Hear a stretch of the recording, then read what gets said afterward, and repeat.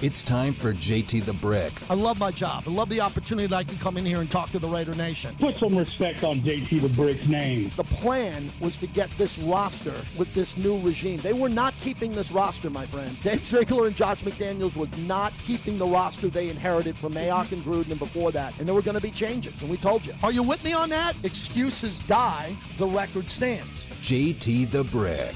That's it. That's all we've been telling you all year if you've been listening. They have a plan. I'm not saying it's going to work. It's going to be 100%. But I'm behind the plan. The plan is to get it up to speed where it's really good for a long period of time. You are what your record is. Sound off like you got a pair. And now, JT, the man, the myth, the legend. here's JT the Brick. Out of the gate, JT, in studio with Bobby today, Wednesday, June 28th. Hasn't felt like summer in Vegas at all, and now it does. Here comes the sun. Here comes the heat. Here comes the, I wouldn't say extreme heat, but it's going to get hot. All the pool parties. All you guys and gals craving your pool parties. You're going to be okay now. Let's pray. Let's get on our knees to Wet Republic and Tao and every other pool party here in town at Encore. Everybody was worried about their pool parties. Now you don't have to worry. 105 degrees, men and women, youngsters coming in from all over the world wanting to give their credit cards out and spend about $5,000 to $8,000 in bottle service, maybe catch a DJ. And none of them go to the tables. None of them go to the sports book. They're just there to be at the pool. Hallelujah. Pool season is here. Heading into the weekend, the long 4th of July weekend, too. If you're hitting the road, I'm getting out of town for a little bit, going to San Diego for a little bit, going to pop in and out here, and Bobby's going to man the ship, and we got some good programming lined up. And it's going to be exciting because after the 4th of July, it's heavier Raiders content as we count down to training camp, and we debut our new show, what we're going to be doing from about July 6th or 7th as we put it together till training camp, as we're going to put together the Raiders all-time team on Raider Nation Radio. So, again, this is not a Raiders event. This is not, blessed by Mark Davis or the coach. It's going to be us. I think we're going to have a lot of fun. And I'll tell you a little bit more about it as it develops. I've talked to 8 or 9 people that I really value in the Raider Nation. And I'm going to be talking to more about their opinion on this concept. They all love it, but they're all confused because I'm confused. We don't know to put in players who've played for the Raiders on the all-time team, or do you have to be established as a Raider? You know that the best of the best years you were a Raider. I'm torn between that because there's guys like Jerry Rice and Warren Sapp. There's a lot of great players who are better than the great Raiders on the all-time team, some of them, but do you keep them in or not? We're trying to figure that out. What I think we're going to do is end up going with the greatest Raider team of all time, and you had to be defined by being a Raider. Okay, so that doesn't mean you couldn't play for someone else. Ronnie Lott was a great Raider. He was, but Ronnie Lott was a legendary 49er. But I might put Ronnie Lott on my list. I don't know how I leave him off at safety. So we're really juggling this, and maybe you want to give us some advice on this. That's a good topic for today because we got to get to work on this. And I'm going away for the 4th of July. I need to know how we're going to do this. So maybe if you want to chime in on Twitter at JT the Brick, do you consider the Raiders all-time team? Like Fred Biletnikoff is a lock, right? Freddie's a Raider. He played in Canada, but he didn't play for anybody else. Freddie's an all-time Raider. Jerry Rice was better than Fred. He played for the Raiders, and he played in the Super Bowl, and he won an AFC championship, and he played in some big games, and he's bleeping Jerry Rice. Do we leave Jerry Rice off the list, or do we include him?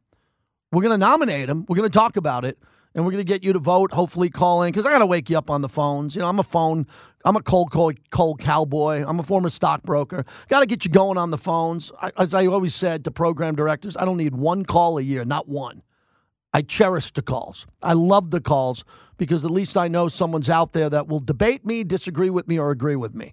So, again, we don't have to take one. I got 3 good football men coming in today. But if you're going to help me out on this issue, we're putting together the all-time greatest Raider team. I think we're going to have 2 players at every position. 2. Okay, we're not just going to have Art Shell at left tackle. We got to include another one. That's what I think is going to make it a phone topic and pretty good to vote. I'm not a big poll question guy, but I'm going to need it here. I'm going to ask you who are the top 3 centers of all time. I think it's pretty easy, but do you get Barrett Robbins in there? Barrett Robbins was a great player. I mean, he had a really ugly incident happen at the Super Bowl, but he was a great player. You get where I'm going here. And we're going to do a deep dive on the old Raiders, where many of our new listeners in Vegas never heard of. You just never heard of these guys because they played in the 60s. You didn't see them play, but they deserve to be on the list. And we're going to go through all those guys, and we're going to have fun shows. So one day we're going to spend on a third of the offensive line. The next day we're going to finish the offensive line. The next day we're going to go defensive line. Then we're going to go to linebackers, and hopefully you'll tell everybody in the Raider Nation about it. They'll all be involved, and we'll have some pretty good content here for about 2 or 3 weeks as we wait for training camp. Because before training camp, we got nothing. We got nothing other than maybe a poll question or two. I think I came up with the best idea. The Raiders all-time team. And it's really hard. And it has to go with fans. Fans don't know. Not everyone knows how great. What do you do with Matuzak and Lyle Alzado? What do you do? You can't. You have to have Howie Long and Greg Townsend. Greg Townsend led the franchise in sacks. Still does. Linebacker, Matt Millen. He won 4 Super Bowls. Is he on the list? Do we put Max Crosby on the list? Do we put Max on the list in advance? Do we give one of the receiver slots? I only got 4. Do I give one to Devontae? Right. You see what I'm going through? I'm telling you, man, I need a cocktail. I need a Remy Martin, man. I need something. I'm losing my mind on this. And the guys I've called a couple of really good friends. A couple of them are callers to the show. And they said the same thing. They're like, wow, I never thought of this. I go, what do you mean you never thought of this? Because when everybody thinks of the Raiders' all-time team, you want to put only one player at every position. I'm going to do it different. We're going to have 2. We have to have 2 players at each position. We're not just going to go across the offensive line and go, Art Shell, Gene Upshaw, Jim Otto. We got to add a player that didn't play, in the 60s or 70s. We got to find a player or 2, and we'll talk about them all. We'll talk about all those players, and we'll figure out who gets in. Do you think it's going to be a good idea? I do. Bobby does, and everybody's excited around here that we work with. So the Raiders' all-time team, that's going to start here, and Bobby and I are kind of little bickering over the date it should start. I think we're going to start on Thursday the 6th. Thursday, July 6th. And we'll take it up to maybe the 27th, 26th, and we'll go 2 weeks on it, and then we'll crown their ass. You want to crown them? We're going to crown the all-time team here, and we'll see if we can have some fun with that. But again, you can help me out via Twitter or on the phones and let me know, do you think that the player who's on the Raiders' all-time team, what should be the requirement? Putting on the uniform once is a requirement. You're a Raider. Once a Raider, always a Raider. Right? That's what we've been preaching here. Warren Sapp and Richard Seymour were great Raiders. They're in the Hall of Fame. Matuzak and Lyle Alzado are not. There are a lot of other guys not in the Hall of Fame, but Alzado and Matuzak had a bigger impact on the history of the Raiders than Warren Sapp and Richard Seymour. So we're going to have to juggle through that, and you're going to help me with that along the way. If you have any ideas today on how we do this, you can help us here. We don't have writers on the show. We don't have directors. We don't have cue cards. So from time to time, we ask for your help, 702-365-9200. We'll tell you about the summer contest copy. So I just tweeted out, we have 3 football men on the show today that really know their stuff. Vinny Bonsignore will join us next hour. Russell Baxter, the football guru, longtime Hall of Fame insider, really knowledgeable, was Chris Berman and Tom Jackson's right-hand man in research in their heyday. And then Bill Williamson, who's been covering the Raiders longer than anyone I know who's still covering the Raiders. He'll join us here in a little bit. So that's how we're going to open up the show. We're going to keep an eye on some other topics. Clearly, over the next couple of days or the next week, the NBA leads. NBA free agency is the real big story. That's the story. But here's the topic to the monologue, brought to you by PT's, the best happy hour in town. Get ready. Zach Whitecloud is coming in for a big signing. I'll be talking about it nonstop. PT's fuels the monologue. We got a gambling problem in the NFL. We're Vegas. We're the hub. We got the casinos. We got it all here. We are the hub. And the NFL didn't want to come to Vegas until, for whatever reason, the NFL decided, we want that gambling money. Oh, my God, look at FanDuel. Look at DraftKings. Oh, my God, look at everybody gambling in Vegas. We got to get a piece of it. So they vetted it, And I think they realize that the safest gambling in the world is in Las Vegas, Nevada. Most restrictions, the gaming board, most eyeballs on it. You know, you've seen the movie Casino. You've seen it all. There's an eye in the sky everywhere. If you're going to cheat in Vegas, you better be cheating good because they'll catch you here. They won't catch you in a suburb of Philadelphia if you have a bookie, and that bookie runs about $12,000 to $13,000 a football season. They're not looking for that guy. But now what they're looking for is they're looking to trace your phone. Now, I don't believe this, and my wife, fortunately, she's not a conspiracy theorist either. I got a bunch of Alexas in my house. For music in the house, hey, Alexa, play Rush. Hey, Alexa, play Foo Fighters. And that light's always on. And my wife are talking about some backyard furniture. The next thing you know, my Facebook shows up with a bunch of backyard furniture. And I'm seeing a bunch of things on my phone. I'm like, maybe that ball in my kitchen that plays the music is listening to me. The NFL, in my opinion, is looking to catch football players who violate the NFL's policy on gambling. Adam Schefter reported today, quote, a handful of NFL players, including Indianapolis Colts cornerback and kick returner Isaiah Rodgers, are expected to receive a season-long suspension this week for violating the gambling policy. Rodgers is the subject of a league investigation into possible violations of the league's gambling policy, including possible bets placed on the Colts. Oh, no. Oh, no. Well, fortunately, you're talking to an expert on this topic because I co-hosted the Pete Rose Show. And Pete's my friend. And reportedly, Pete never bet on the Reds and never bet against the Reds. But he was betting on a lot of other things. And the days he didn't bet on the Reds, the day that people were wondering what he was going to do on a game, the bookies wondered, and the bookies were listening to Pete, the Dowd report and everything. Well, what happened the days that Pete weren't betting? What did he think of the team? Because Pete never bet against the Reds. He would only bet on that. And if you don't believe that, then you don't know Pete Rose, who a lot of people think is a gambling degenerate. I consider him my friend. He's done a lot for me. But he's a very flawed human being. He's got about as many flaws as anybody, and he'll admit it. So what about the days that Pete didn't bet on the Reds? The bookie said, well, Pete don't have confidence on him today. Let's take the other side. We'll never know. We'll never know the answer to that.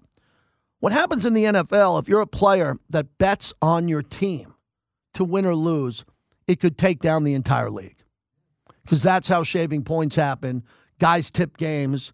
Guys talk to bookies about what's happening in the locker room, etc. And it could tear this league down to its bare bones. Hard to do that in a $20 billion league now that's international, playing games in Germany. Can't even get tickets. They sold out in 5 minutes and all these other stories. But gambling is a big topic here. I don't think most of our audience and those who are kind enough to listen care about the NFL much. Now, y'all think they're hypocrites, right? They kept gambling out of the sport in Vegas forever, and now they wanted to get the greed of the money. And now all of a sudden a couple of players are betting, and they got a problem on their hand. The NFL said last week that it planned to reinforce its gambling policy to players. All rookies will now be required to attend the mandatory education sessions, which is great. And officials are going to make personal visits to team facilities to emphasize this, clarify the activities that are prohibited. Here are the 6 rules, right? We have the 10 commandments. Mount Rushmore has 4 presidents. Here are the new 6 key rules of the NFL gambling. Number 1, don't bet on the NFL. Let's start there. If you're a player, if you're an executive, you work for an NFL team, and you bet on the NFL, you're done. So don't tell me about where you're in Vegas, you had a ticket, this or that. You bet on the league, you're done. That's number 1 rule. That's the big one. Number 2, don't gamble at your team facility while traveling for a road game or staying at a team hotel. I think this is a big one. I think this is a huge one. I think that there are some players who are dumb. They're not smart. They're not educated. They didn't get a great education in high school and college, and they can't figure out that when they're on the team bus or when they land in another city and they get to the team hotel, that their app on their phone is active and the NFL can figure it out. I think that's going to trip up a lot of players. Number 3, don't have someone bet for you. Let's talk about that. That means someone's going to get caught betting for you, and that guy's going to rat your ass out because this is the FBI. Okay, this isn't someone coming up to you going, can we talk a minute? I work in the cage. at the Mirage. No, this is the FBI and the league coming to someone saying, we caught you red-handed. We think you were betting for this tight end, and that guy will rat you out every time. That's number 3. Number 4, don't share team inside information. Ooh, what does that mean? Well, quarterback's over there limping. That guy's in the tub. That guy didn't practice, and he hasn't been at meetings because he's seeing the doctor. It's more serious. Don't share inside information, including plays, your playbook, anything that could tip the information to the bent noses and Las Vegas and the way they set the odds. Number 5, don't enter a sports book during the NFL playing season. Yeah, probably a good idea, Bobby. I think most of the guys realize that. They don't have any time off other than the bye week, and most guys, even if they come to Vegas on the bye week, will not be in the sports book. They'll be at the strip club. They'll be at the nightclub. They'll be somewhere else. They're not going to be there. But they put it in there. And number 6, don't play fantasy football. I don't know what that is to the point of the gambling on fantasy football. I don't think you could be in a big league and gambling on that. So those are the 6 rules. 4 Detroit Lion players and 1 Washington Commander player was suspended by the NFL for gambling violations. So that's where we're hitting here. That's where we're at now in 2023. That's a good topic for you today. As an NFL fan, how many of these guys do you think are going to get caught? You say a dozen? I think that's probably the number because I think that's where they're at now. They already got 5 or 6 players, and they're claiming that they threw the net out and caught a bunch more. It would be a crying shame if this happened in Las Vegas. It'd be a crying shame with everything that I see behind the scenes and the education the Raiders give to their players if a Raider ever shows up on this list. I mean, you come to Las Vegas, by the time they pick you up at the airport, they told you the rules. Believe me, before the SUV pulls up in Henderson, you know the rules. They're pretty tight on that. So that's an important topic as we open up the show. I'd like your opinion on that. Again, I'm not talking to myself. If you're a gambler, if you're a sports gambler, do you believe these football players can stay away from this, or do you think they'll get tripped up? The league is watching. I think the league is watching closely because of telephone technology, cellular technology, and the ability to catch these guys in traps. I mean, there are some players who are stupid enough to sign up for some of these offers at some of these phone websites and sign up and bet money. That's going to be pretty easy for the league going forward here. And I don't know anything. I'm not saying there's another player that I know of, but Adam Schefter reported today that it's coming. All right, second thing I'm going to mention today is something I normally never do. Not ordinarily do, but I never do. As I've told you, if you're a listener to this show, the thing that I think my number one job is to report on what the Raiders are doing, positively or negatively, but also report on what I hear is being said in the media about the Raiders, which is typically negative. So today, when I get up in the morning, I have a routine. I read 10 newspapers. It's a crutch. I do it online. And then I put on sports radio in the background. Most of my prep is always done by watching sports or listening to sports radio. So today in my house, Colin Cowherd was on, and I normally don't mention him by name. I worked at Fox for 17 and a half years. I think he's been there 8 or 9. And clearly, so this isn't taken out of context, he has probably the most successful show in sports radio. McAfee just arrived. They're trying to figure that out. But Colin has had literally the most successful show in sports radio. So it's on in the background, and I'm there. And all of a sudden, I look up, and I see the Raider logo. I say, what was this? So I had to go back and rewind live, and I listened to him. And he started off, he came out of segment talking about he's the son of divorced parents, and he doesn't like chaos in his life. And he made this really deep, elaborate divorce analogy about his life and loud parents arguing. And he didn't like chaos, and he doesn't like chaos again. Divorce. I've been divorced. He's divorced in the past. So he's doing this analogy, and I didn't know where it was going. But the Raider logo was up.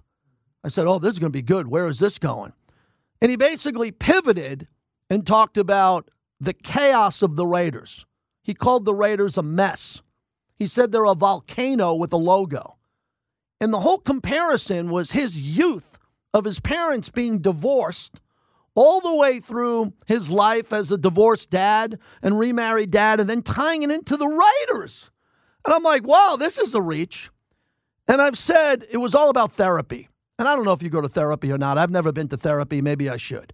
But if I did go to therapy, I would never mention it on this show. Maybe on a podcast, because I don't have enough time to. I got 2 hours and then 3 at night to talk about sports, not my personal life.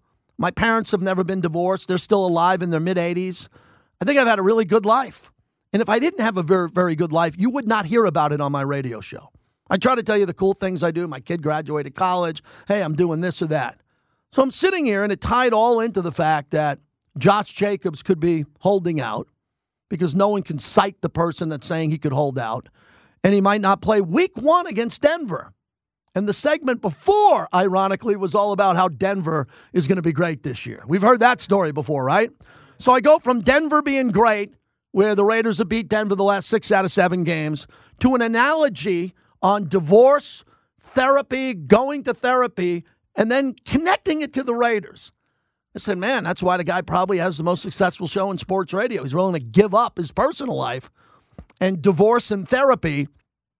But why is he including us in the Raider Nation? I don't know. I think it's easy to relatable. There's a lot of people divorced, come from divorced families, which is fine. But we're going to relate that to the Raiders. So by tying it up, he basically said Davante Adams came from a really stable environment, is coming to chaos, calling the Raiders chaos. Go ask Davante when you're at Chef Barry's Steakhouse or when you see him teeing off at TPC Summerlin. Walk up to Davante and ask him if his life is chaos right now. See what he says, okay? And the fact that Josh Jacobs here, this could be just a mess, as he referred it to. So I just wanted to tie that in a bow. That is JT's current example of Raider bashing, and I just decided I would tell you that in the monologue. This is a hell of a monologue, by the way. Got everything in here. So, again, every day of my life in sports media, every day, is defending the Raiders. Whenever it ends, I'll tip my cap to everyone. I don't need a juice box. I don't need a banner. I'll say that's my legacy. It's a small one, but it means something to me. Every day I defend the Raiders. From a guy who didn't grow up a Raider fan in Long Island, New York, was brought into the Raider family. It changed my life for the positive, gave me a career, a second or third career. It gives me great joy. Very proud to be associated with that. And every stinking day I wake up, no matter what I turn on, there's someone bashing the Raiders. At times, rightfully so, for their record. 6 wins from 10. Fair enough. But to say there's chaos? That's one thing I can report on. It's so bleeping quiet over there as everyone's on vacation. Mad Max has an event there, raising more money. Fanatics, giveaway and all that. Jimmy G, one of the coolest new guys I've met. Been hanging out with Michael Mayer a lot. No chaos. Everyone's cool. Everyone thinks the team's pretty good. They're getting ready to get to work. But you turn on ESPN, NFL Network, Fox Sports 1, the radio, and it's constant Raider bashing. And I don't think you stand up for yourself very good. I don't think you do. I don't think you stand up for yourself very good when it comes to media. You got a flagship station here. You got people in the media that you can get in touch with on Twitter and Facebook and others. And I think the Raider on Raider crime amongst Raider fans beating each other up is at an all-time high. This will be my 25th year from the team. I've never seen it like this. And Dave Ziegler's a great guy. I've been telling you Josh McDaniels is a great guy. Told you Gruden was a great guy. Mayock was a great guy. All good people. Every regime. I've gotten along with everyone because they're all trying to win games. I can't predict who's going to win games, but I'm getting damn good at predicting who's going to bash the hell out of your logo, your team, and your life. And you got to put an end to it, man. You got to do something about it. It's like you're getting bullied in a playground and you're getting beat up and down the radio dial and on TV, and Raider Nation needs to stand up. That's the monologue brought to you by our great friends at M Resort Spa and Casino. Head on out to the Raiders Tavern and Grill. Heading into training camp, you never know. You might be walking around. You'll see Raider alumni. Do you know how many Raider players, Raider alumni, Raider brass? If you're a Raider fan, the M Resort Spa and Casino is your place to go to get your Raider vibe on. If you're looking for a great room, their pools is outstanding. Their restaurants are amazing. You can get your Vegas Golden Night bar scene on with that brand new bar there in the middle, and the rooms are second to none. The M Resort, Spa and Casino, proud partner of our show. All right, we open up the phones to you, see if you can react to the monologue. If not, I'll row your boat down the road. But Raider Nation, unite, as I've always said. Let's hear from you. Let's hear what you have to say. And when people are calling out your brand, are you ready to come to the defense? Or are you just going to sit back and watch on the flagship of the Silver and Black?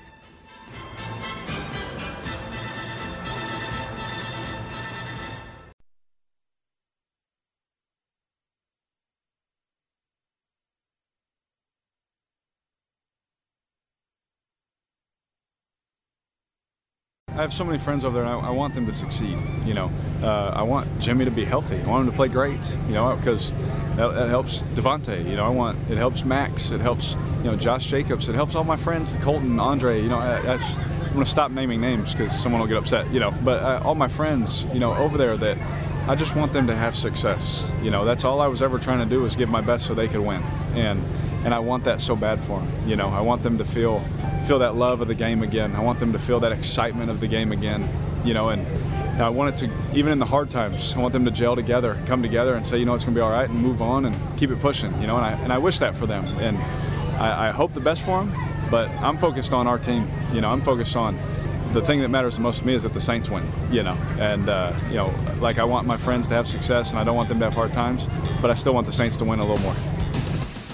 All right, so Derek Carr's in the news again. JT back with you as we continue. Brought to you by Modelo, the fighting spirit of Modelo. And when you hear me say Modelo, you're going to be hearing a lot about Jim Plunkett coming up, teasing ahead to that.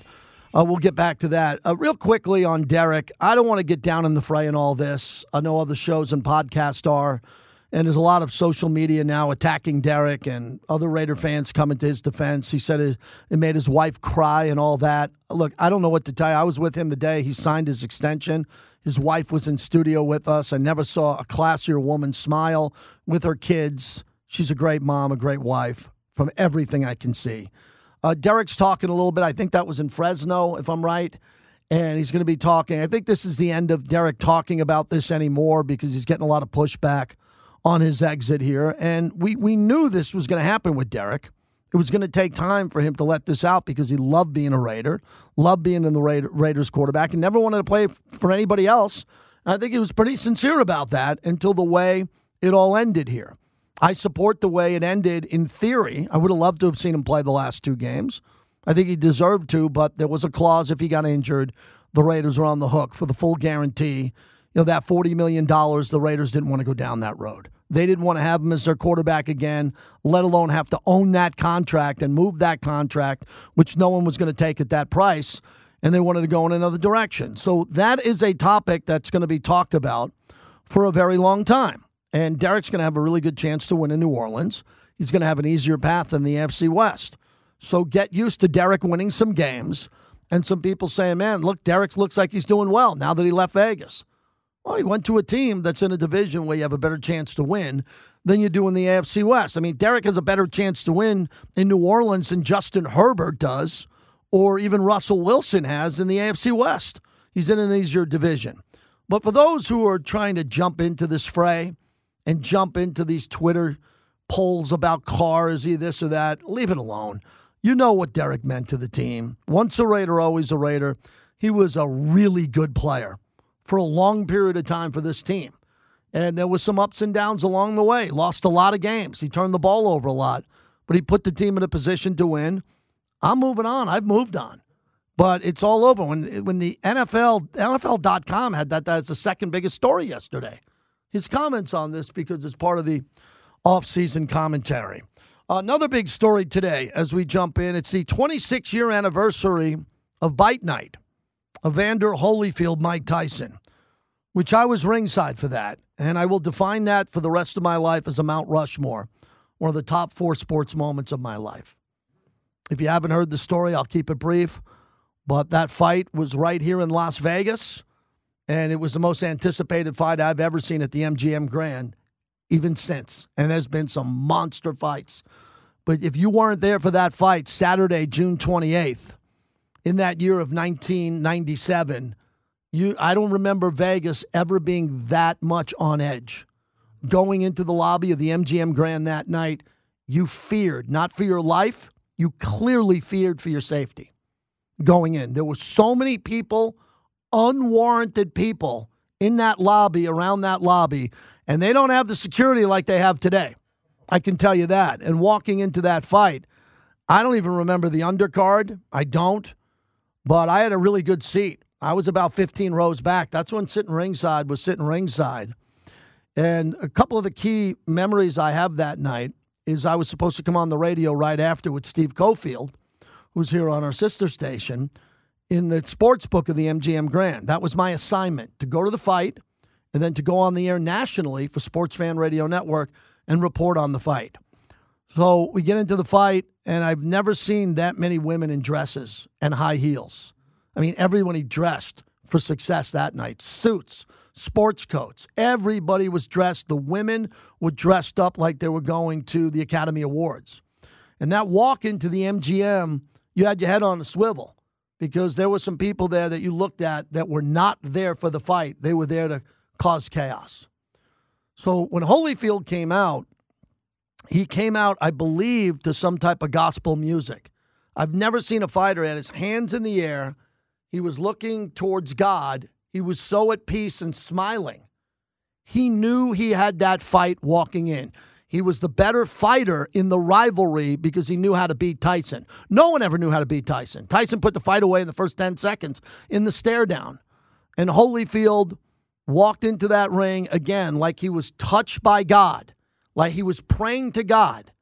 And then Tyson came in and again walked in like a lion that was just about to be left off his leash. Then the fight starts, as we all know what happens. The headbutting. Yeah, you know why Tyson was mad? He should have been mad. Holyfield headbutted him. And Holyfield was coming forward with his head down, and it really bothered Tyson because they fought 7 months earlier in Vegas, and Tyson talked about it. Tyson was making his first defense of the WBA championship he won from Bruce Seldon in a first-round knockout. And Holyfield, despite being a former champion, was a big underdog entering the match because everyone in Gamblers loved Mike Tyson. But Holyfield controlled Tyson. You know, we knew what was going to happen coming into this fight.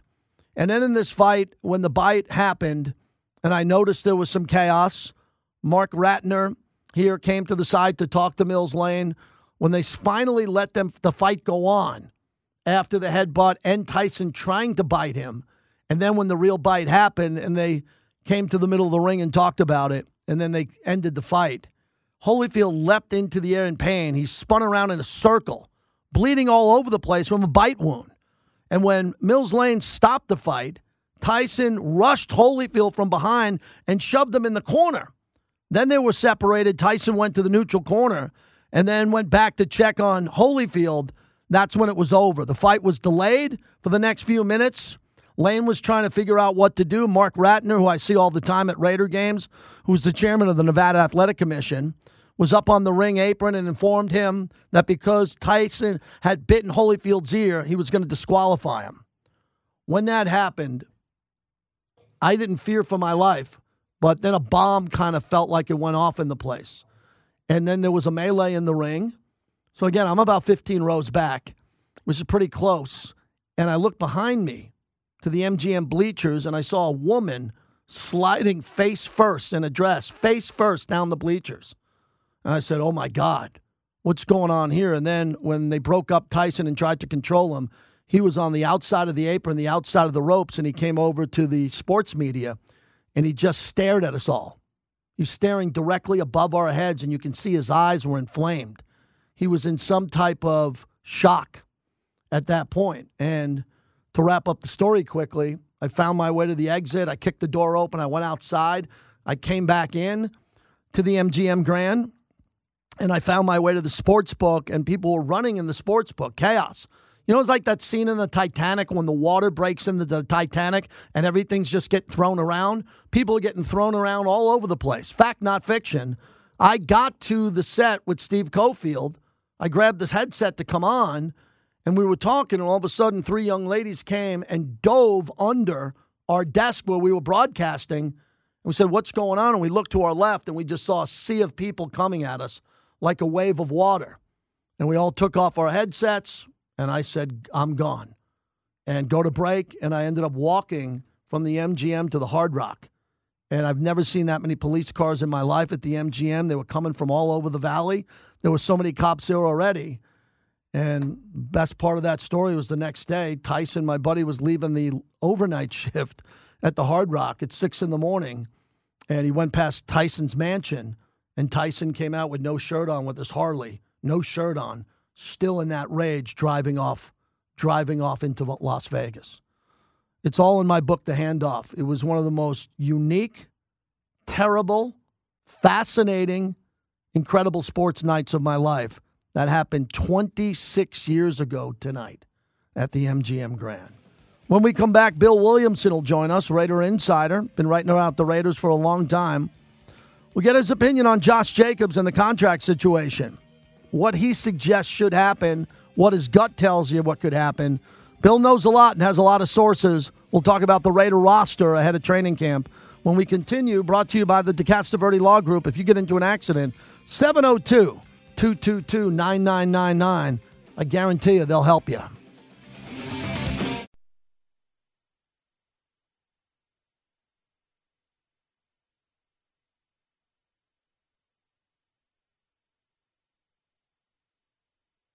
The deadline is not until July, so again, I respect everything about that process. This is not the first time that that's happened in terms of me being a part of that. So, like I said, I stand by what I said before. Love the kid, love the player, love the person, and look forward to when I see him. Josh McDaniels, as we're talking about Josh Jacobs, JT back with you. Brought to you by Resorts World. Head on out to Doghouse Saloon. That's their sports bar where the sports book is, and they put a lot of country music content on stage there. You'll love it. If you're looking for a place to watch sports, head on out to Resorts World. I think you'll really enjoy the Doghouse Saloon. Bill Williamson joining us, been covering the Raiders for a long time, now with SB Nation, NFL writer for 27 straight seasons. And Bill, what level of concern should Raider fans have with the deadline approaching for Josh Jacobs?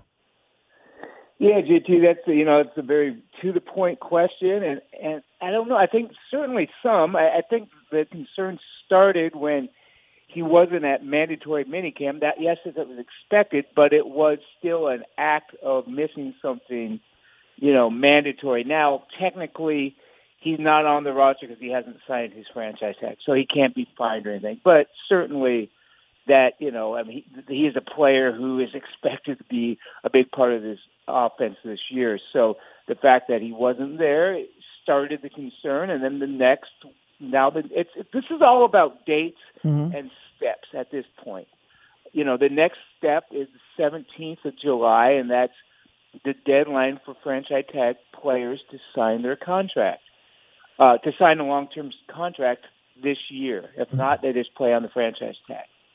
Yeah, and a lot of people have speculated if he doesn't sign that contract extension by the 17th of July, which is 19 days away, that may trigger a holdout from training camp and into the season. In fact, Tom Pericero of NFL Media yesterday, it was a report / speculation that, hey, this could go into the regular season if he doesn't sign that contract extension. So that's the dates we really should focus on, the 17th of July. And then today we found out July 25th is reporting date for training camp. So if he is unsigned, and right now it kind of looks likely, anything can happen, but it kind of looks likely that he won't get a contract extension done by then. Again, anything's possible.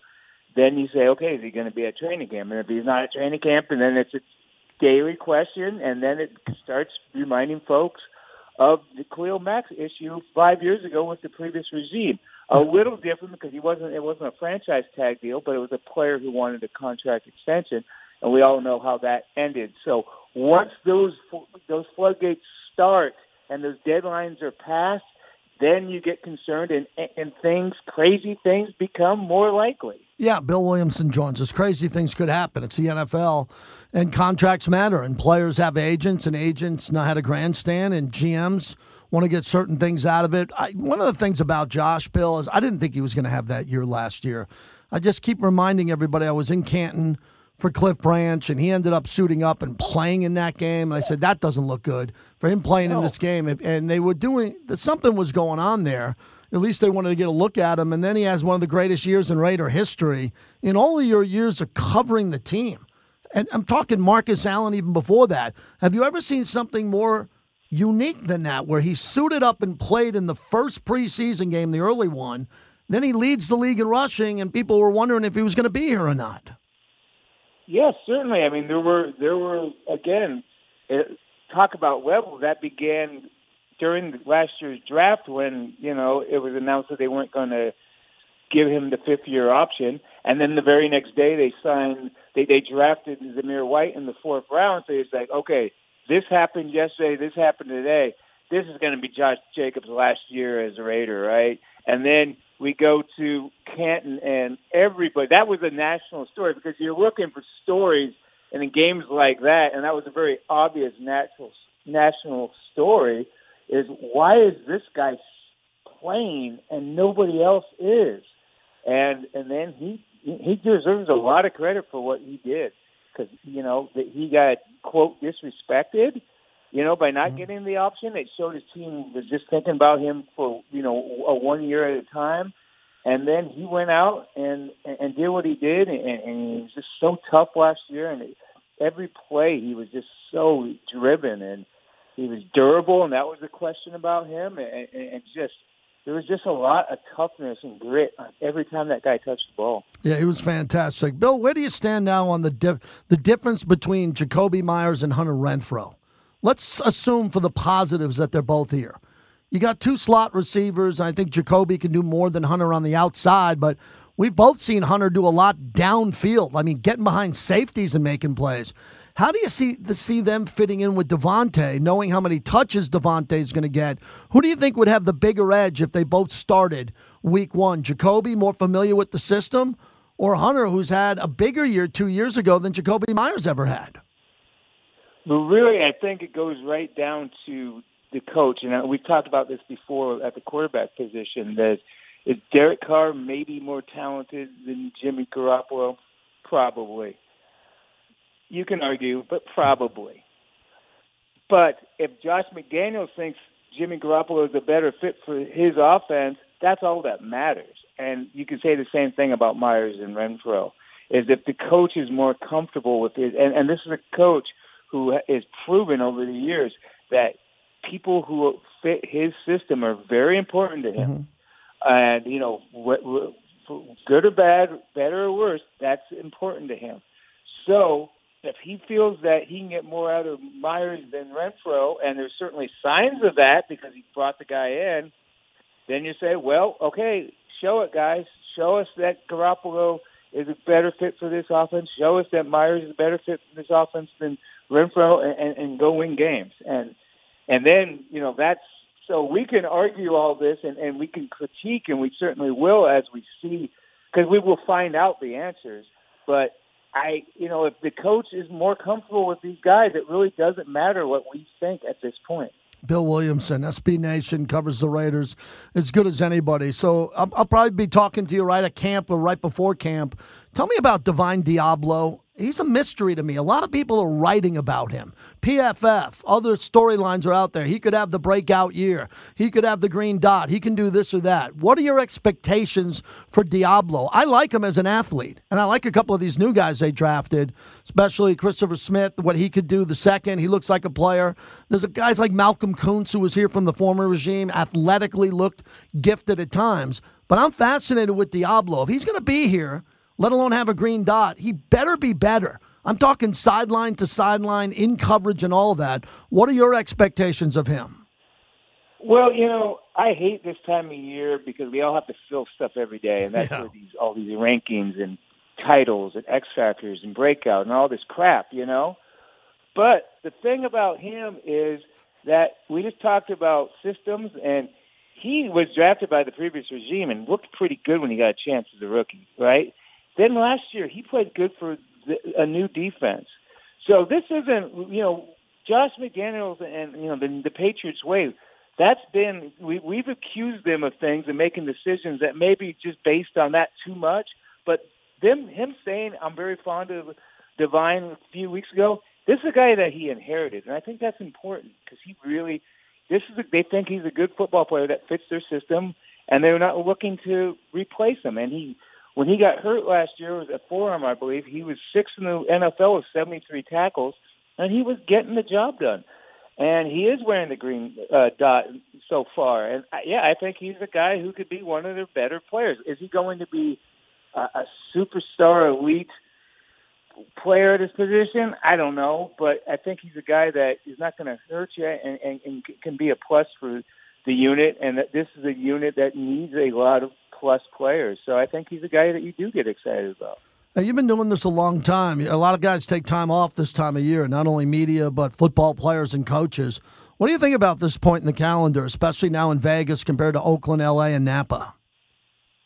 As far as what? We got big weather now heating up, and then it's the calm before the storm. As you said, everybody's just looking for content. There really isn't much. And then it explodes on us with training camp. What do you do? What do you do the weeks or two in your career leading up to training camp? Well, you get a blow. I took a week off here 2 weeks ago. You do try to get creative with coverage, and you're doing a lot of lists and rankings and things. And it's for the coaches. I know the time is, hey, this is the real chunk to get some time away, players and coaches. And as coaches, you worry about your players just don't get in trouble, and then. We're less than 4 weeks away from this thing, so it's coming. But, I think rest is important for everybody. And if there is a little slow time for players, coaches, and media and whoever, that's okay, because most of the time it's not slow. So, it may not be very exciting right now, but it's a necessary part of it all.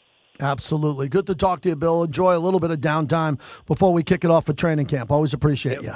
Look forward to it. Thanks, JT. You got it, Bill Williamson. Thanks a lot for him coming on. He just said it, too. Coaches need vacation. They work extremely hard. Now, they get a lot of money. A lot of people don't understand that. Coaches, now the average coach can make $10 million, $8 to $10 million or more. So they need time with their families to get away. They have to get away and get ready for this. But how many coaches truly get away to the point where they are not on the phones with their GMs and talking to their assistants? I don't know that world.